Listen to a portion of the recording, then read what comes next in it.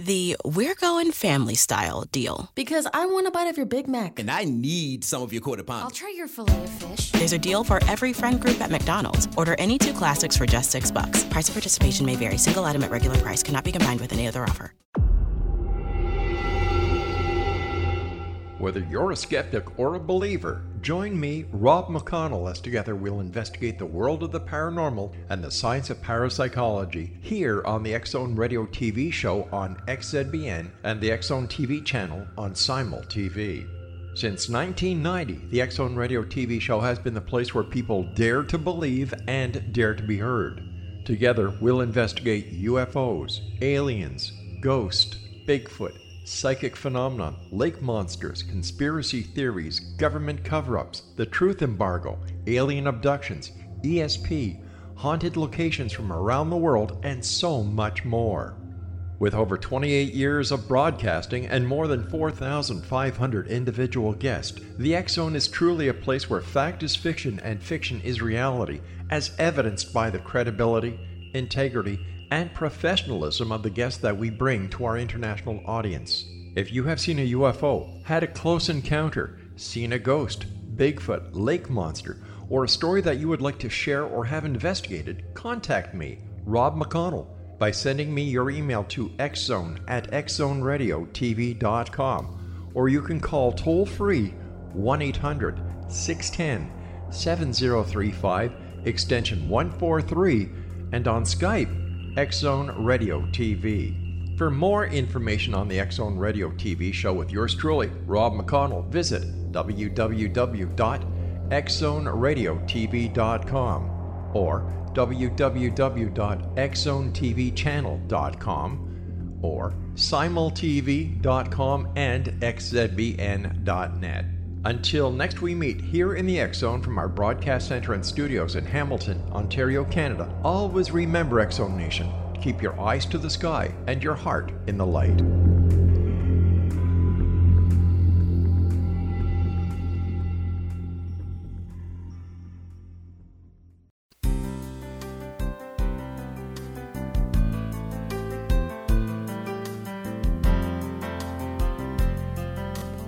Welcome to Mission Evolution Radio Show with Gwilda Wiyaka, bringing together today's leading experts to uncover ever-deepening spiritual truths and the latest scientific developments in support of the evolution of humankind. For more information on Mission Evolution Radio with Gwilda Wiyaka, visit www.missionevolution.org. And now, here's the host of Mission Evolution, Miss Gwilda Wiyaka.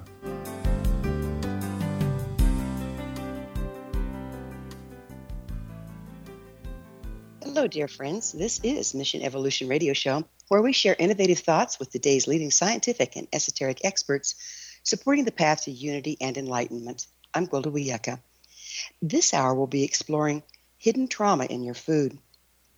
There's increasing evidence that trauma and adrenaline saturate the meat wrapped in pristine cellophane in our supermarkets. Few of us suspect or understand the suffering animals endure due to inhumane handling and butchering practices. Just because humans must kill to survive does not mean being calloused or brutal in the process. Mutual respect, honoring, and gentle handling of those that sacrifice that we may live is paramount for our personal health and well-being.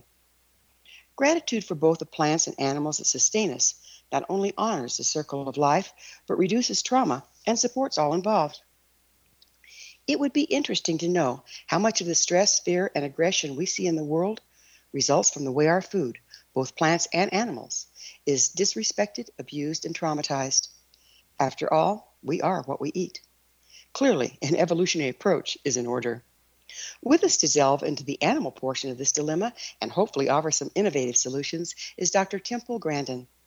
Dr. Grandin is a professor of animal science at Colorado State University with a Ph.D. in animal science from the University of Illinois. A designer of livestock handling facilities, her systems are used worldwide.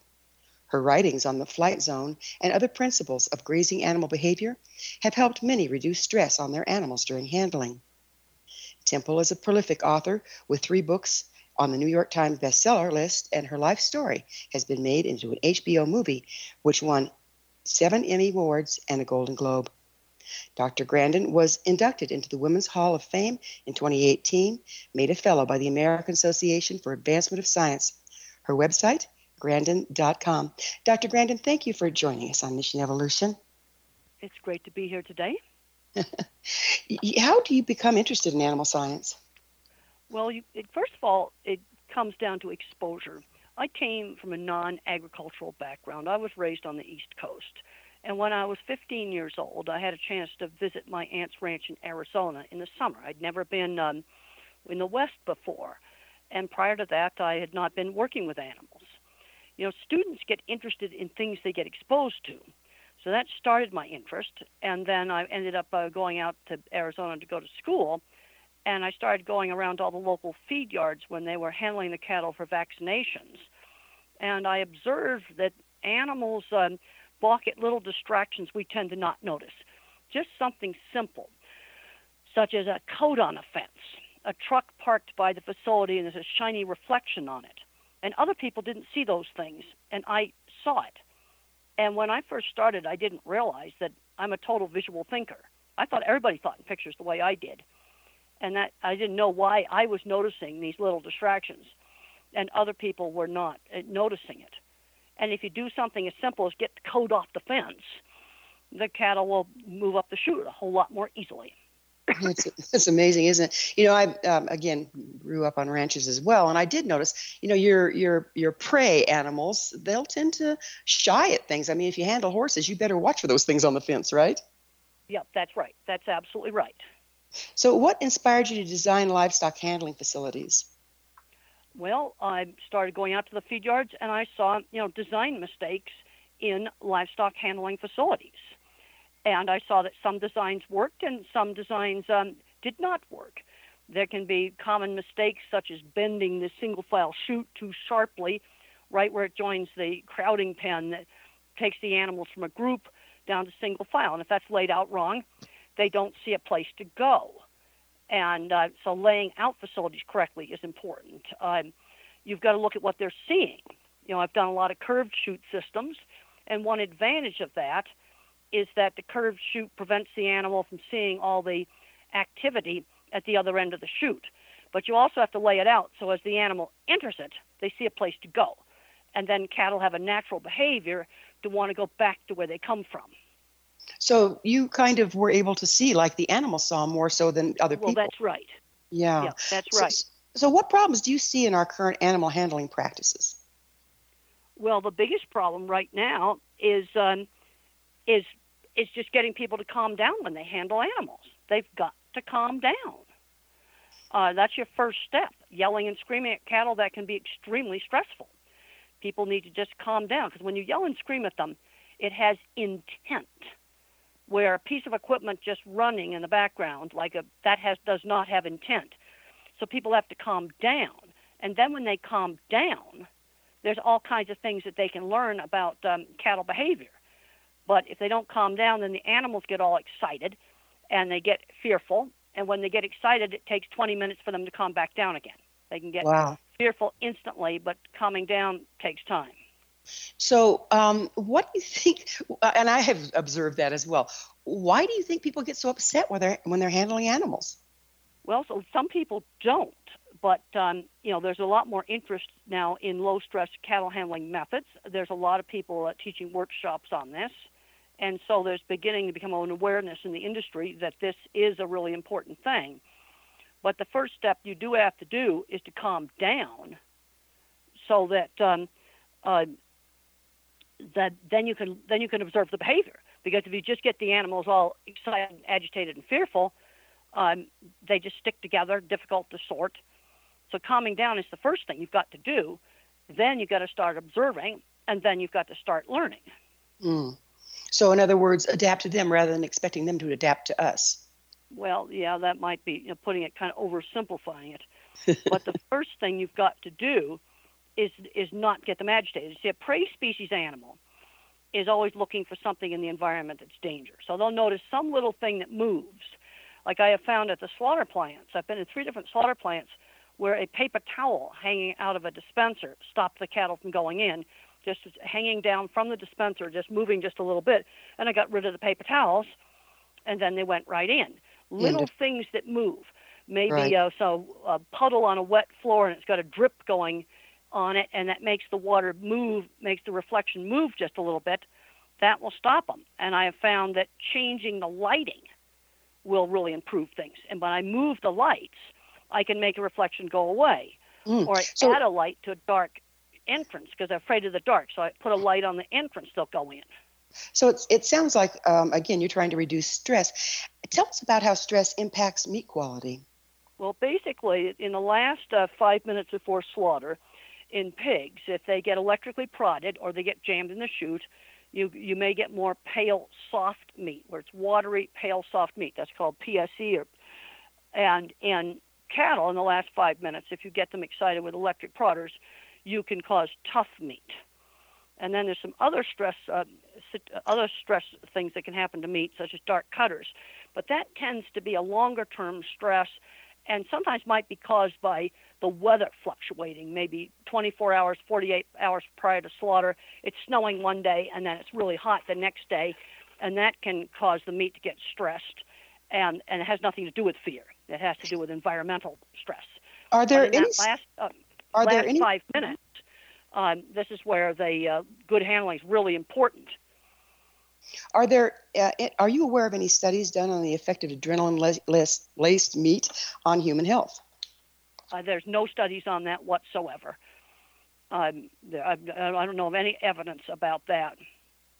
Be interested to look at, wouldn't it? Well, there's absolutely nothing in the literature on that. Now, stressed meat, if you get the dark cutting meat, which can oftentimes happen from longer-term stresses, it's going to reduce the shelf life of the meat. So when they package the meat in plastic, it won't last for as many days. Now, if somebody let that go bad, that could possibly make somebody sick. But if they let it go bad, it does what's called reducing the shelf life of the meat. And then the other problems, the pale, soft, watery meat, it's perfectly good to eat.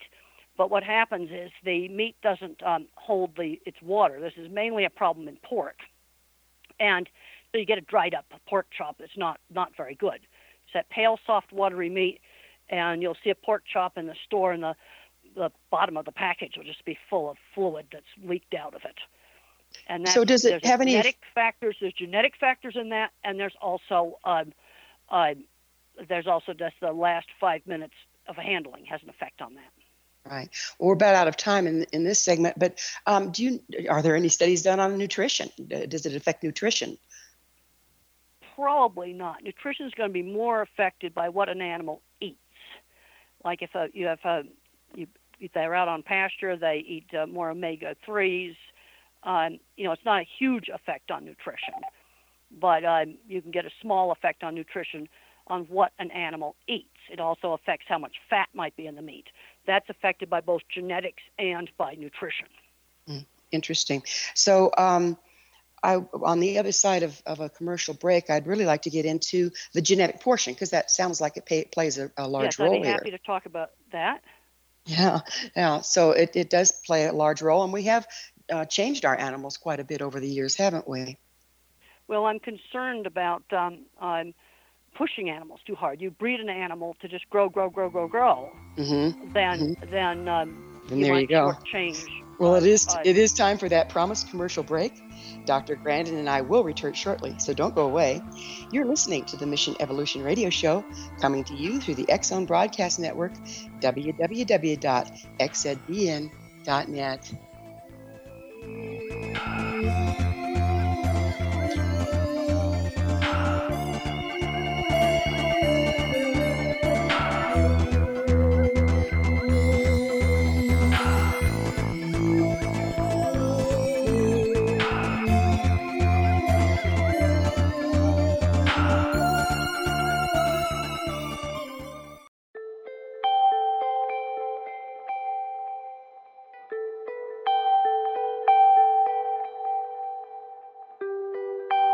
It's hard to listen to the news without realizing we're living in volatile, unprecedented times. Yet never has there been such an opportunity to transform the human condition. As old structures fail, where can we find the guidance to co-create a better way? Find Your Path Home is an ever-evolving, leading-edge information, education, and healing resource center. designed to support and guide you on your path to unity and enlightenment. Based on sound principles employed by shaman worldwide, we provide techniques that can support you through the current transitions, offering online shamanic classes, international long-distance shamanic healing sessions, complimentary Mission Evolution radio episodes and Stairway to Heaven TV vignettes, seminars, retreats, and much more. All of this can be found on findyourpathhome.com.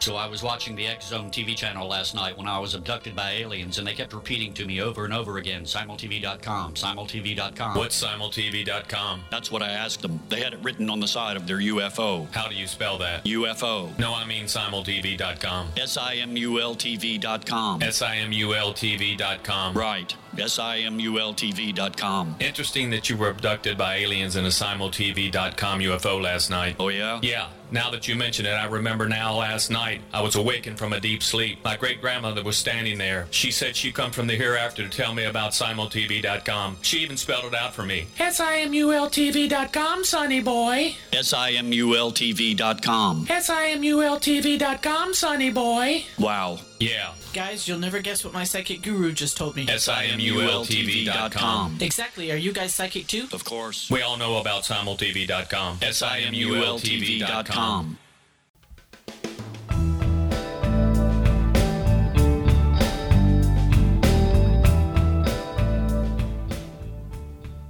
Welcome back. This is the Mission Evolution Radio Show, missionevolution.org. We're dedicated to unification and evolution of consciousness. Our guest this hour is Dr. Temple Grandin. Her website, grandin.com. Temple, before we went into the commercial break, we were starting to talk about how we've changed our animals genetically and how that impacts things. Would you mind going into that for us? Yes, I'll be happy to do that. With both animals and plants, and I want to emphasize this has also been done with plants. A lot of the wild relatives of plants and animals are very hardy. They could withstand all kinds of parasites and diseases, but they weren't very productive.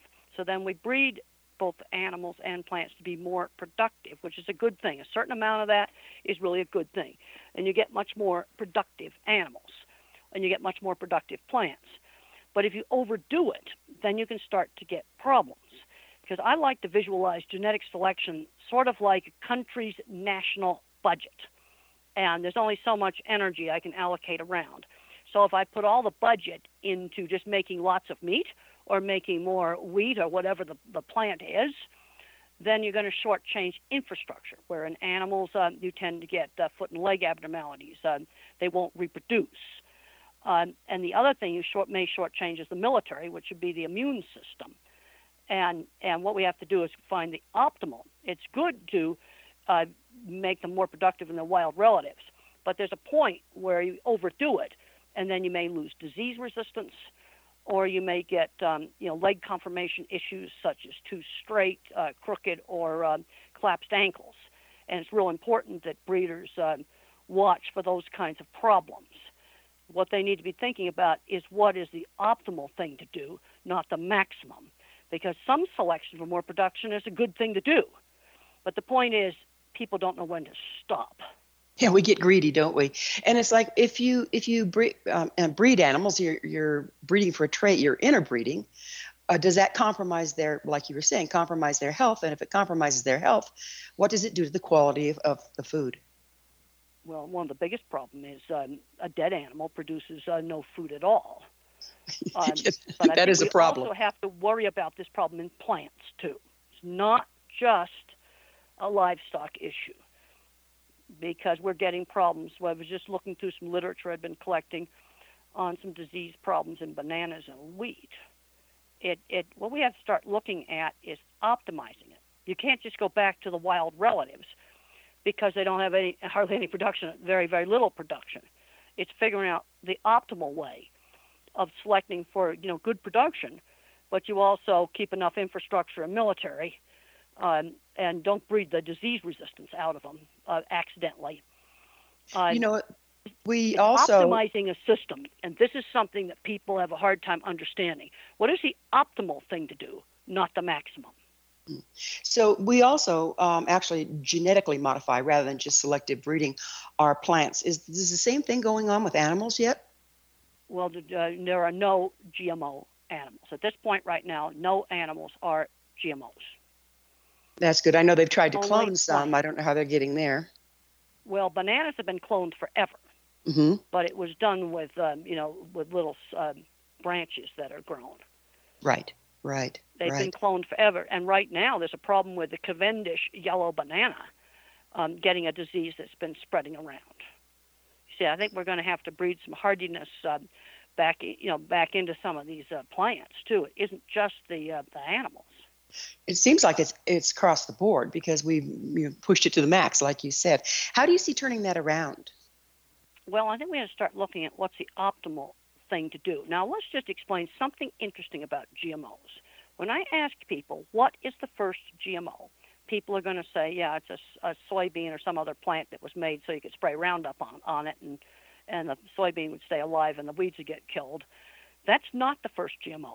The first GMO, and it's been around for a long time, is insulin. And that was developed in the late 70s. You see, originally they got insulin for diabetics from the pancreas glands of cattle and pigs. And then now they're taking human insulin and they grow it basically in vats, and they use a genetically modified organism to manufacture that insulin. That is the first GMO. Everybody's been using that since the 80s. That's been around for a long time. And now I watched the use of the pancreas glands get gradually phased out in the 80s. And probably something more artificial put in its place. Well, what they've done is they take the human insulin and they have bacteria that grow it. But that's your first GMO. It's amazing. It's not Roundup Ready plants. So, how does lowering stress in our animals? How can we do that, and what effect is it going to have overall on the industry? Well, good handling equals better weight gain. My student, Bridget Voisinay, almost 25 years ago, did the very first research that showed that when cattle jump all around in the squeeze chute and get excited when you handle them, they have lower weight gain. And when we did that research 25 years ago, people thought it was really crazy.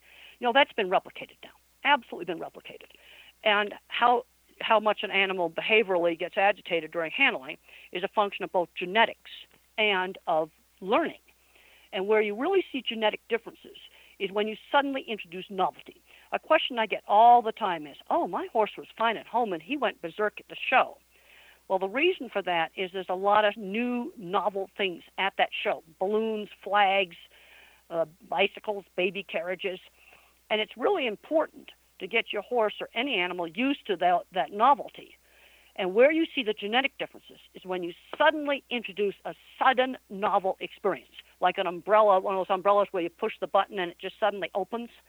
A genetically flighty animal will have a much bigger reaction to that umbrella suddenly opening than a genetically calm animal. And so then the industry starts selecting for a calm temperament. And the research that we did has been replicated probably 50 or 60 times now. But there's a point where you could over-select for temperament, where you could get such a calm animal that maybe it's just a lazy slug that won't graze and doesn't take care of its calf. Again, it's optimal. You've got to start looking at that.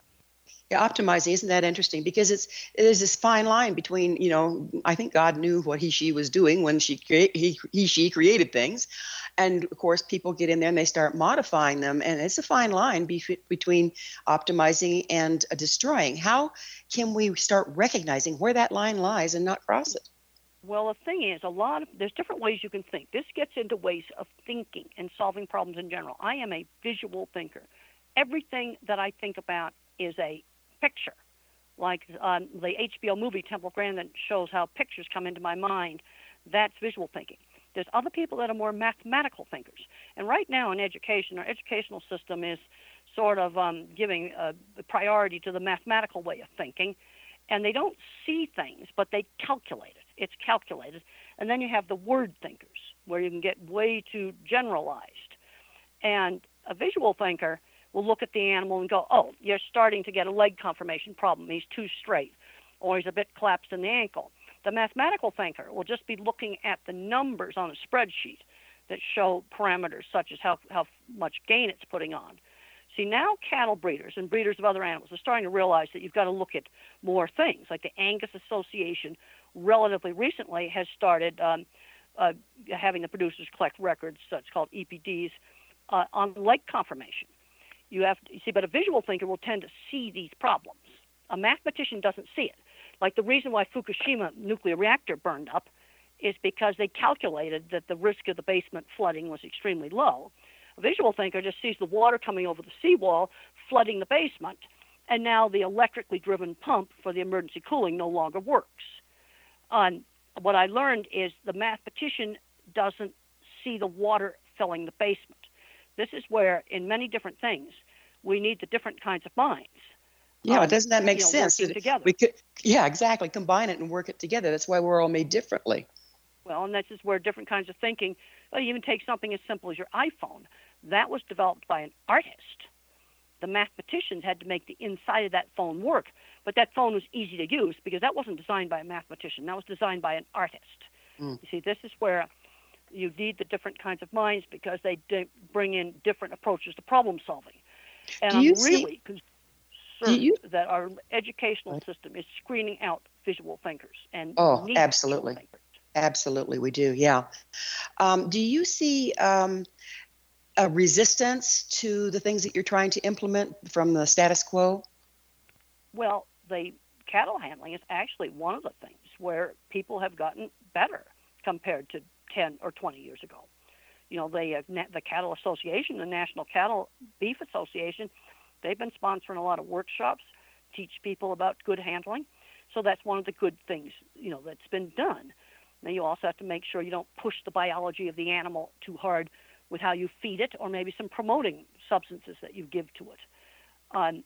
I'm concerned about something I call biological overload. And there's a point where you push a system too hard. It's like a bridge breaking. You know, you can load it, and then all of a sudden it's going to break. And the visual thinker has an easier time seeing the problem coming. Like I was one of the first people to speak out about leg conformation issues. And people were pleased with me. That was probably 10 years ago. And now, within the last 5 years, I now have record keeping for the Angus breed on leg conformation. It's one of the first indicators that there's a problem? It's one of the first indicators that you got a breeding problem. Because I watched that problem happen 30 years ago in the pig industry, back in the late 80s. They just selected for rapid gain, a gigantic loin, thin back fat, and you ended up with an excitable pig that fought other pigs and had horrible leg conformation and horrible lameness issues. Well, it's time for another quick pause. Temple and I will return to our discussion shortly, so you stay right there. This is the Mission Evolution Radio Show. We're coming to you on the X Zone Broadcast Network, www.xzbn.net.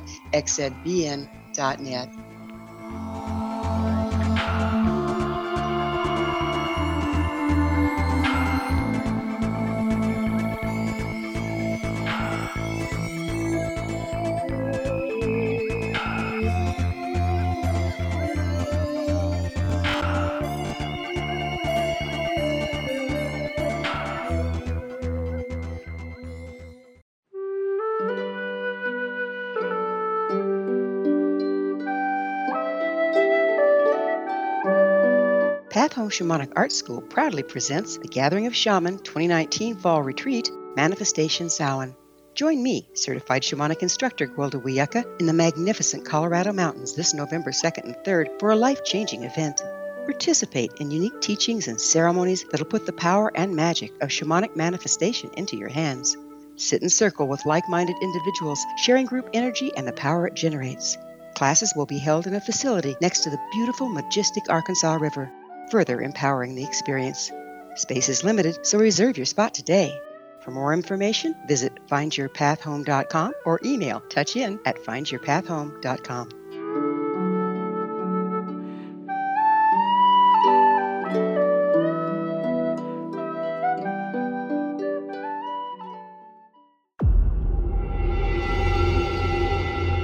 Whether you're a skeptic or a believer, join me, Rob McConnell, as together we'll investigate the world of the paranormal and the science of parapsychology here on the X Zone Radio TV show on XZBN and the X Zone TV channel on Simul TV. Since 1990, the X Zone Radio TV show has been the place where people dare to believe and dare to be heard. Together, we'll investigate UFOs, aliens, ghosts, Bigfoot, psychic phenomenon, lake monsters, conspiracy theories, government cover-ups, the truth embargo, alien abductions, ESP, haunted locations from around the world, and so much more. With over 28 years of broadcasting and more than 4,500 individual guests, the X Zone is truly a place where fact is fiction and fiction is reality, as evidenced by the credibility, integrity, and professionalism of the guests that we bring to our international audience. If you have seen a UFO, had a close encounter, seen a ghost, Bigfoot, lake monster, or a story that you would like to share or have investigated, contact me, Rob McConnell, by sending me your email to xzone@xzoneradiotv.com, or you can call toll-free 1-800-610-7035, extension 143, and on Skype, X Zone Radio TV. For more information on the X Zone Radio TV show with yours truly, Rob McConnell, visit www.xzoneradiotv.com or www.xzonetvchannel.com or simultv.com and xzbn.net. Until next we meet here in the X Zone from our broadcast center and studios in Hamilton, Ontario, Canada, always remember, X Zone Nation, keep your eyes to the sky and your heart in the light.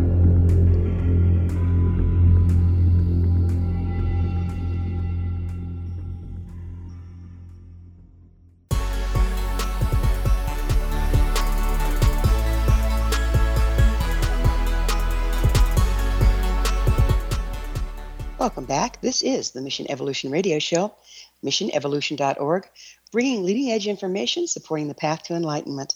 We're speaking with Dr. Timble Grandin. Her website, grandin.com. Timble, what difference do you see between animals that have been humanely handled from birth and those that have not, or is there a difference? Well, animals that are handled humanely are going to be a lot calmer, and they're not going to be afraid of people. There's a whole lot of research on stockmanship. Some of it old research, some of it new research, that's shown that animals that are afraid of people gain less weight, give less milk, have a harder time getting bred when they're using artificial insemination. Good stockmanship pays. There is a lot of scientific research that shows that. And the thing I have found is people want the thing more than they want the management. And stockmanship is the management. Okay, we're going to go out and get the new cattle handling facility put in. And I've designed facilities that every major meat company has got in cattle. And they buy this magic new thing that just solves all the management problems. It doesn't. Having that new facility is important, but it does not replace management. It's just like when the schools put a laptop in every school, every student got a laptop. That did not make the school wonderful. You still have got to have teaching. You see, that's the management side of things. And I found it was easy throughout my career to sell the equipment. That's easy. But getting people to manage it properly, that is the hardest thing. And one of the things that made some of the biggest changes was this is about 20 years ago, where McDonald's Corporation and Wendy's started auditing the big slaughterhouses for how they handled animals. And I implemented that system. And it basically forced them to manage their stuff, train their people, and do a lot of repairs on equipment. A lot of problems is they just let everything break, and that caused problems. You know, now this is going to be a more observative thing than a scientific one, but it seems like stress begets stress. And if you start stressing one animal, or if you're stressed, like you were talking about in the first segment, then these are herd animals. They've got to listen to each other energetically. Doesn't that just stress the whole herd? Well, yes, you can get one agitated animal in a herd of cattle, and that agitation spreads. And I've got a paper on this, and you might ask, well, why do I call it agitation? Well, back 25 years ago when I did that paper, I was forced by journal article reviewers to not use the word fear. That was not considered a scientific word. Now it is considered a scientific word because the research in the neuroscience literature about fears, and that finally got brought over to the veterinary and animal science literature. Do you see where the herd animal responding to the stress of one, and they all get agitated or in fear, actually reflecting back to the handlers, and pretty soon everything accelerates? Oh yes, you can get cattle all excited, and if they're genetically excitable cattle, the problem's way worse than maybe calmer cattle like Holsteins or Herefords. you can get the whole herd completely stirred up. This is why it's so important. As a first step, handlers have got to calm down and stop screaming.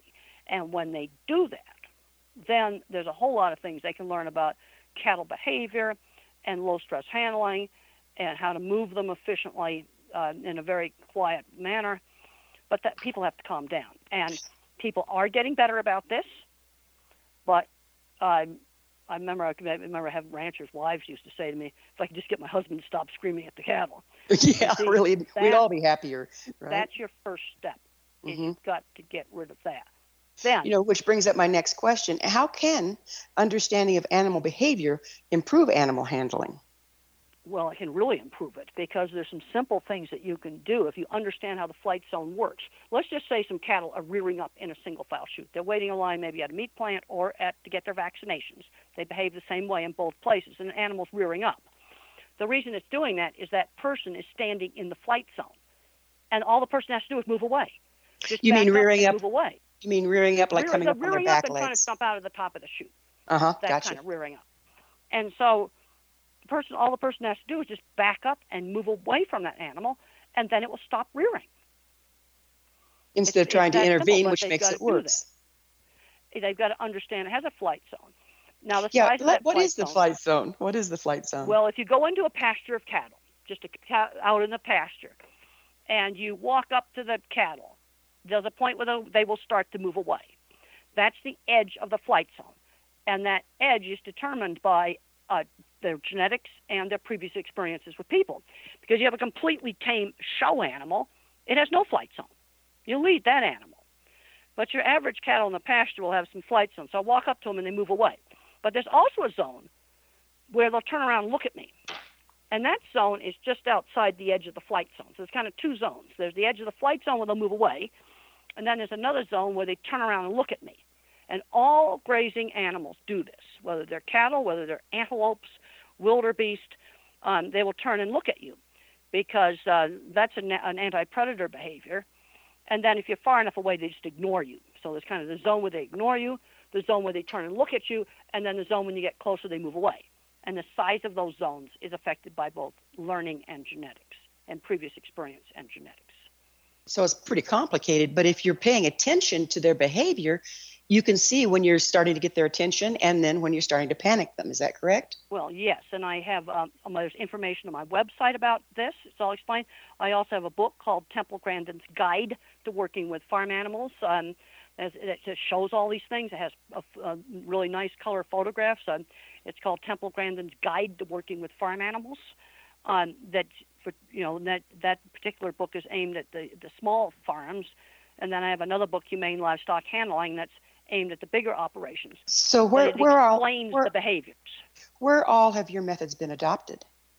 Well, some of the biggest places have adopted them, and small places have adopted them too, because I've put my website out there and books out there. See, the best way to get people to adopt stuff is put it out there and write it up in an easy to understand manner. And I have diagrams and I have pictures that show this stuff. So, let's go back to, genetic breeding that we've been doing. It looks like we're faced with one big genetic mess. How do you see us turning this around? How would you suggest we start? Well, the first thing is, a lot of new things. It starts one small innovative person. I don't care what industry you are in. Little guys innovate. It doesn't matter whether it's the electronics industry or some other industry. And then those innovations can spread. And one of the things that helped me in my business is I wrote about it when I first started. I learned something about the cattle behavior, and then I wrote about it in the cattle magazines, and I wrote about it in the scientific journal articles. Write about stuff. But lots of good things start out small. And writing about it, and I just wrote about it. I didn't say, well, ranchers are terrible because they yell at cattle. I just put out the directions. This is how you should do it. Tell people how to do it. Mm-hmm. Just clear how to do it. What results have you seen over time from implementing your methods? Well, there's people that have implemented and they've had a really, good time.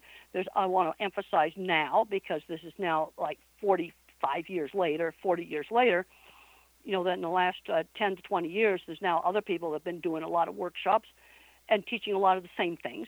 And sometimes you have different names for stuff, but it's still basically the same thing.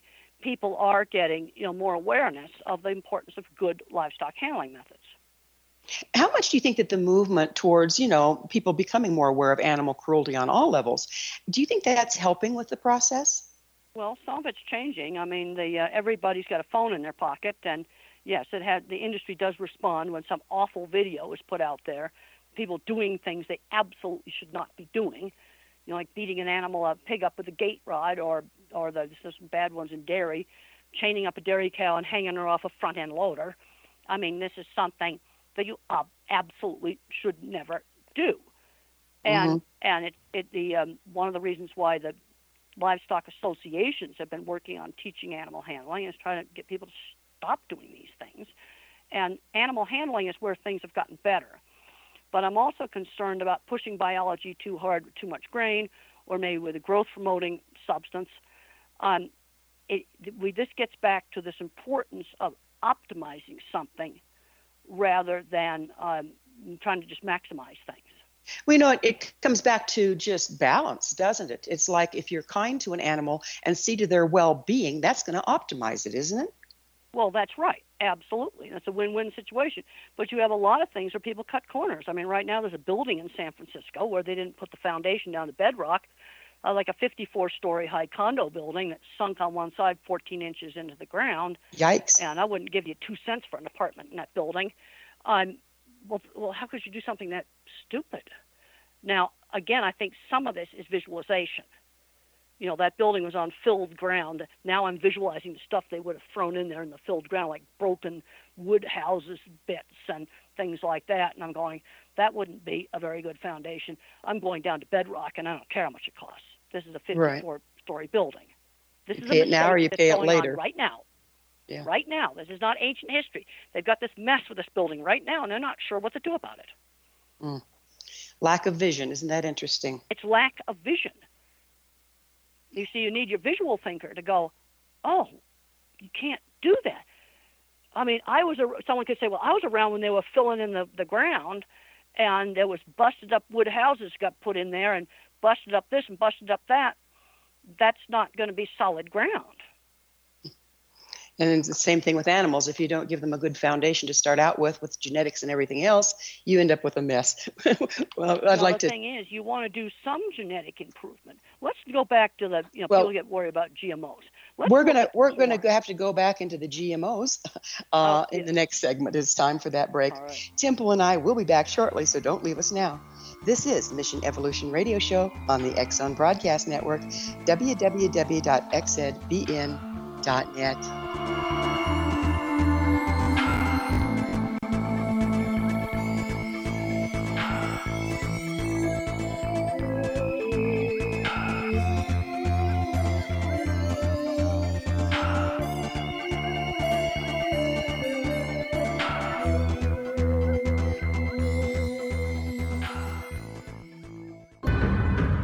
If you are looking for a safe, zero-calorie natural option to the harmful artificial sweeteners on the market today, Just Like Sugar is what you're looking for. Just Like Sugar is a wonderful natural alternative for those health-conscious people who choose a calorie-restricted diet with a great, pure, sweet flavor that tastes just like sugar. Just Like Sugar is a great natural option for people suffering from diabetes and may be useful in restricted diet programs where standard sugars are not allowed and does not cause a laxative effect of some other sweeteners.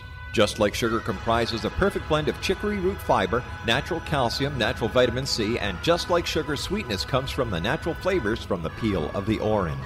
Just Like Sugar is a natural alternative to harmful artificial sweeteners and will change the way that you believe all natural sweetener products taste. Just Like Sugar is available at your local Whole Foods markets, Wild Oats markets, Henry's, Sun Harvest, and many other fine natural food stores in the U.S., Canada, and worldwide.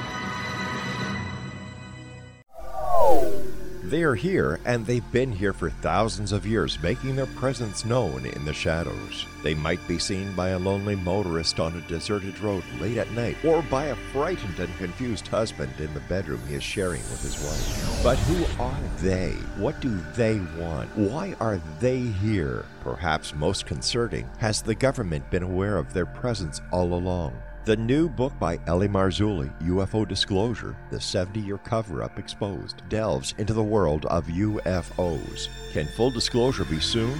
Order now and receive a free hour and 37-minute DVD on the UFO phenomenon. UFOs are real. Get both the book and the DVD, a $40 value, for only $19.99. To order your book and DVD today, go to lamarzulli.net. That's LAMARZULLI.net. You have heard of the X Zone? Now watch it on Simul TV, plus 500 video games, live TV channels, free video on demand, worldwide, and more. Does this sound like tomorrow's television? Well, it is, but you can have it today, right now. It is Simul TV. Simul TV offers what the others only wish they could provide. 15 exclusive channels like X-Zone, Sci-Fi, and Horror. We are worldwide. No other provider offers that. 500 built-in video games. No need to have an extra expensive system. We have them included. Free video on demand. Live streaming events from around the world, interactive online network, and much more. Tomorrow's TV today. Simul TV. Sound too good to be true? Well, it's not. You can have Simul TV today. Sign up at simultv.com. Do it today.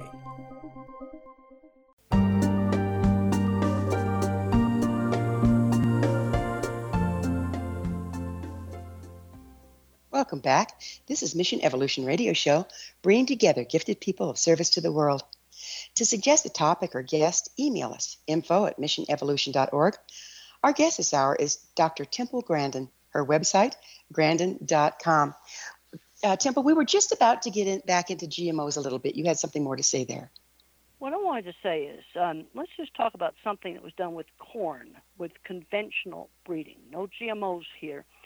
Now, when you look up the ear corn, it's really, huge. But if you go online and you type in ancestor of corn, especially do it on Google Images, you will see that the ancestor of corn is kind of like a wheat plant with kernels on it. Now, just with regular breeding, they made a corn cob that looks completely different compared to its ancestor, where, of course, cattle and pigs look a lot more similar. Other plants look a lot more similar.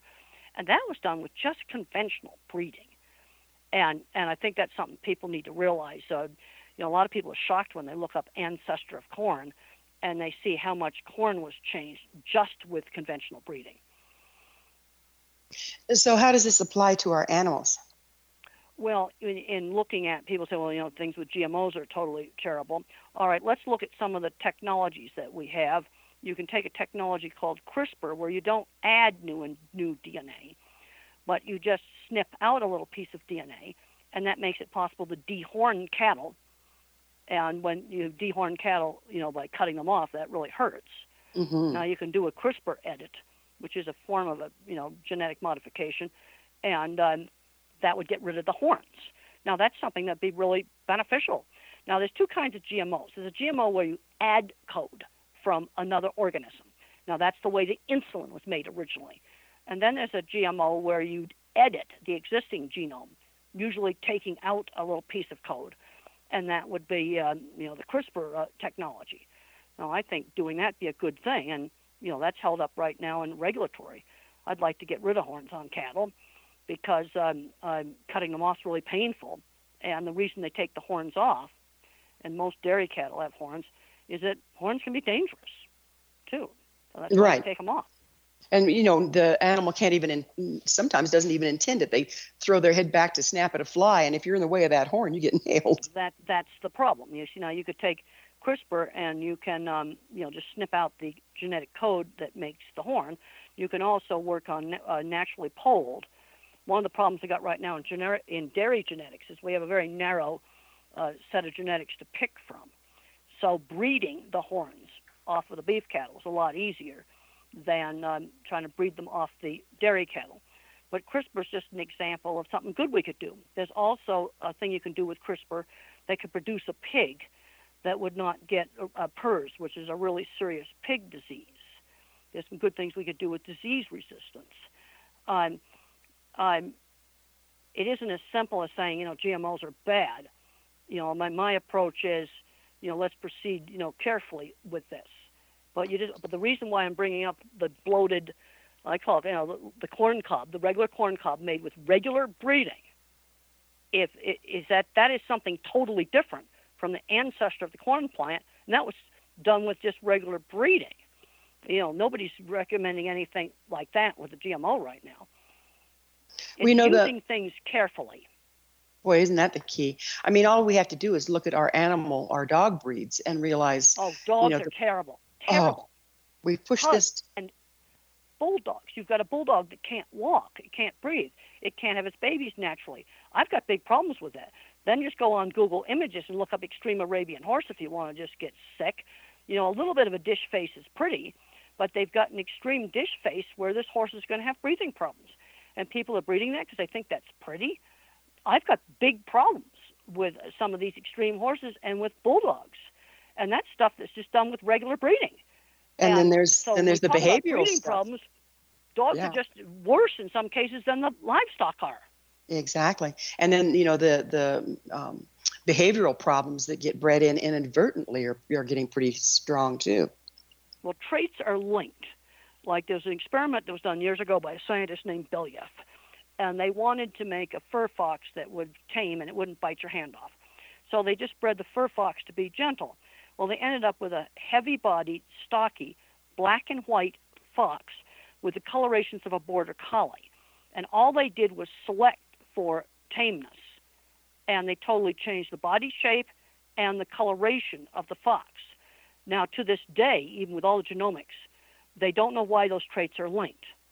But when you breed for one trait, you inadvertently may breed for something else. Like 30 years ago, when they were breeding for this lean, rapidly growing pig, they also created an excitable pig that did a lot of fighting.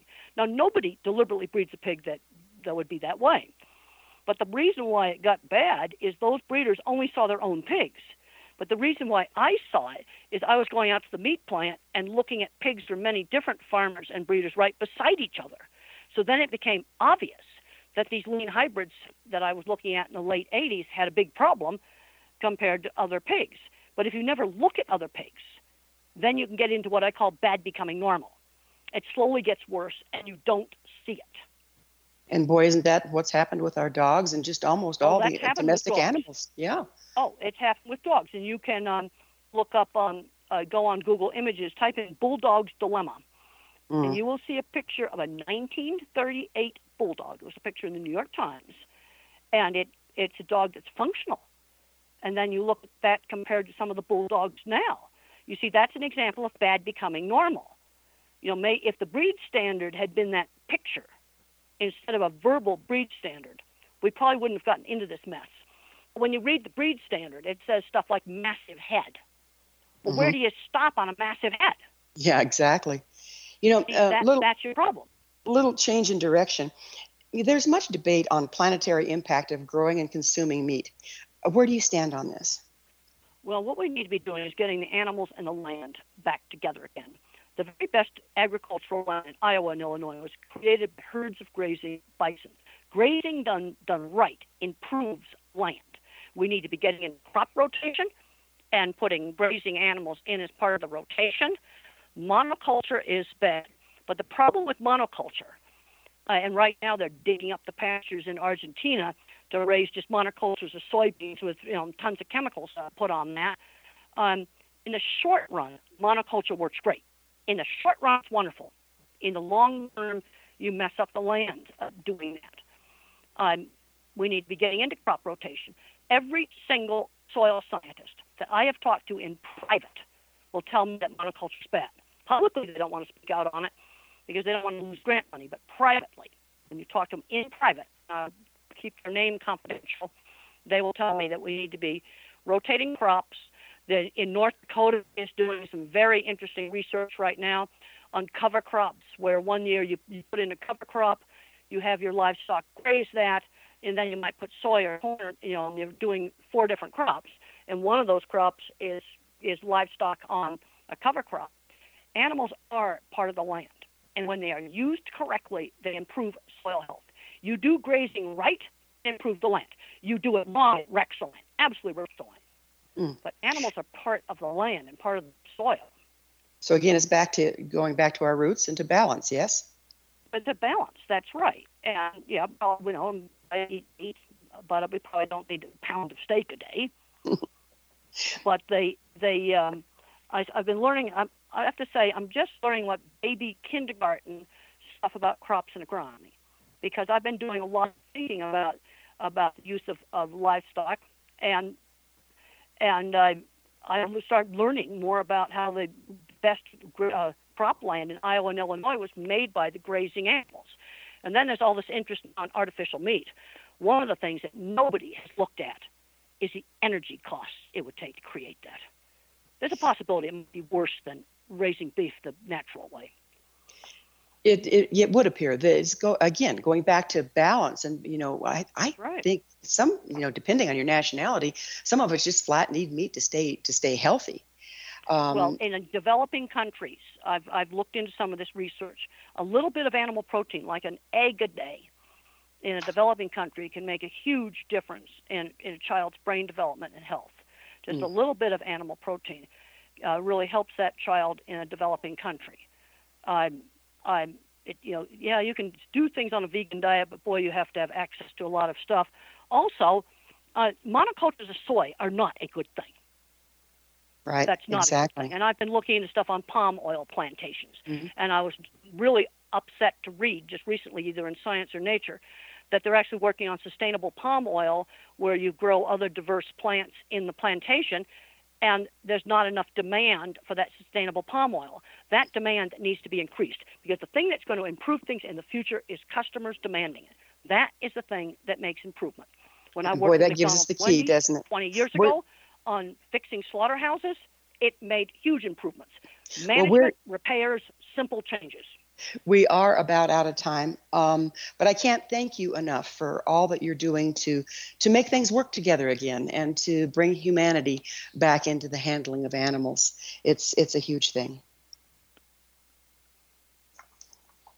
Well, time has flown, and as always, we're out of it. Dr. Grandin, thank you so much for coming on the show. Our guest this hour has been Dr. Temple Grandin, author, designer of livestock handling facilities, and professor of animal science at Colorado State University. Her website, grandin.com. For our amazing past episode collection, visit our website, missionevolution.org. To suggest a guest, email info@missionevolution.org.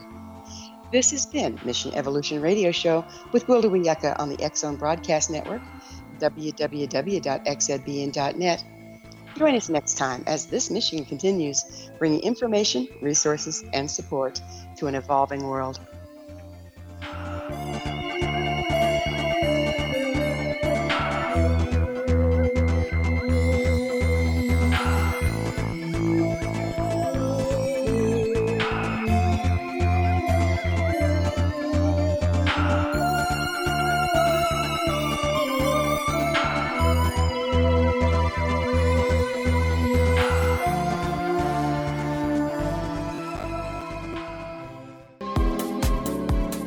How would your life change if you could develop the business and personal skills that you need in order to make more money? Do you want to learn how to achieve your big life goals faster?